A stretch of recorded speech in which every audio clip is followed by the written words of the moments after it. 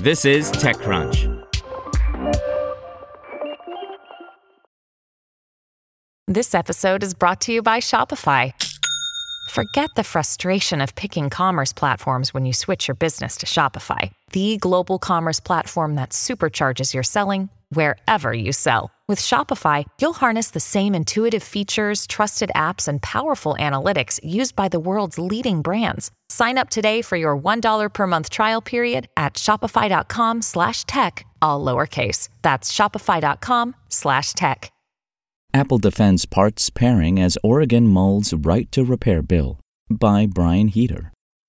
Oregon may soon become the latest state to pass right-to-repair legislation. Last month, Google lent its support in an open letter calling Senate Bill 1596 a compelling model for other states to follow. The bill, sponsored by a sextet of state senators and representatives, was inspired in part by California's SB 244, which Governor Gavin Newsom signed into law in October.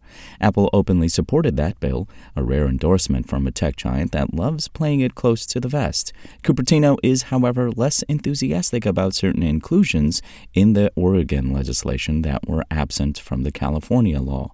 Apple agrees with the vast majority of Senate Bill 1596. John Perry, Apple Senior Manager, Secure System Design, said in a testimony to state lawmakers this week, "I've met with Senator Janine Salmon several times and appreciate her willingness to engage in an open dialogue. Senate Bill 1596 is a step forward in making sure that the people of Oregon, myself included, can get their devices repaired easily and cost-effectively." Apple's major sticking point with the proposed legislation centers around a policy known as parts pairing. Both iFixit and PIRG, Public Interest Research Group, has criticized the policy, which requires the use of first-party components during the repair process. PIRG, which petitioned the FTC for a ban on the practice late last year, has called it one of the most pernicious obstacles to right to repair.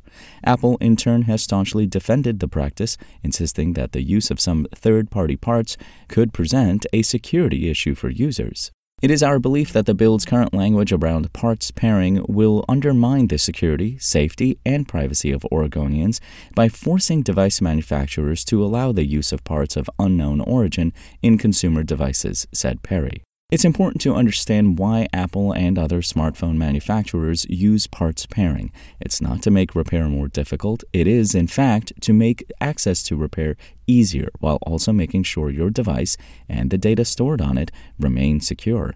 Parts pairing also helps ensure your device's optimal performance and the safe operation of critical components like the battery after a repair. Not long after the California bill was passed, iFixit highlighted 7 iPhone parts can trigger issues during repairs in a New York Times piece. That figure was more than double the 3 that were identified in 2017 and marked a rise of about 20% a year since 2016, when only 1 repair caused the problem. Apple does support some third-party replacement parts, like batteries and display, though these will often limit certain functionality.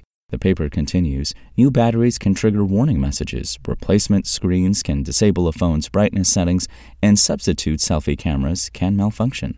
The element of the bill singled out by Apple reads, in part, an original equipment manufacturer shall make available to an owner independent repair provider on fair and reasonable terms and documentation, tool or part necessary to disable and reset any electronic security lock or other security function in consumer electronic equipment that is or must be disabled or that must be reset while diagnosing, maintaining, or repairing the consumer electronic equipment.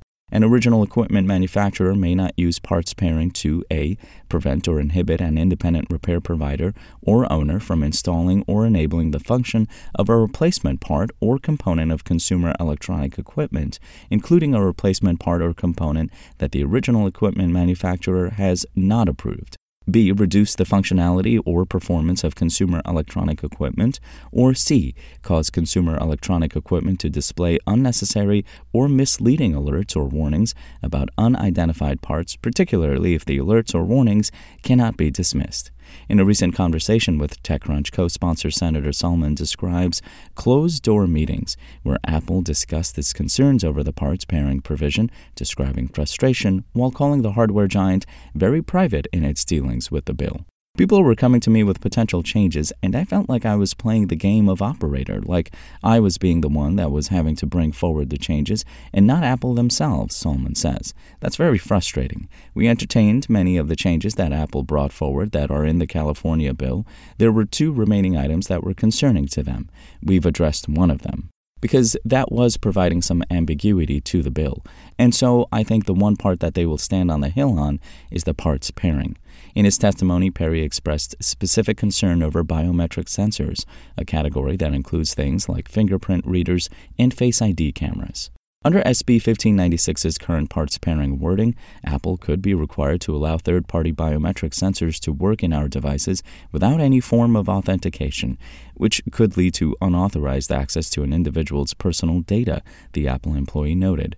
This would be an incredible disservice to consumers, not just in Oregon, but worldwide, as we do not have the ability to restrict such provisions regionally. Certainly, the concern cited by Perry could potentially apply to the substitute selfie cameras alluded to in the Times piece. For her part, Senator Solomon refers to parts pairing as anti-consumer. I'm not trying to stick it to Apple or anything, she says. I'm trying to make this consumer-friendly and so that we can have a policy that will work. I think that we have to come to that place with Google, and I believe others that will soon go public as well.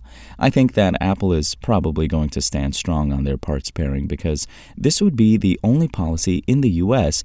that is not removing that. Want to learn how you can make smarter decisions with your money? Well, I've got the podcast for you. I'm Sean Piles, and I host NerdWallet's Smart Money Podcast. Our show features our team of nerds, personal finance experts in credit cards, banking, investing, and more. And they'll help you make the most of your money while cutting through the clutter and misinformation in today's world of personal finance. You'll get clarity on strategies to help you build your wealth, invest wisely, shop for financial products, and plan for major life events. Listen to NerdWallet's Smart Money Podcast wherever you get your podcasts.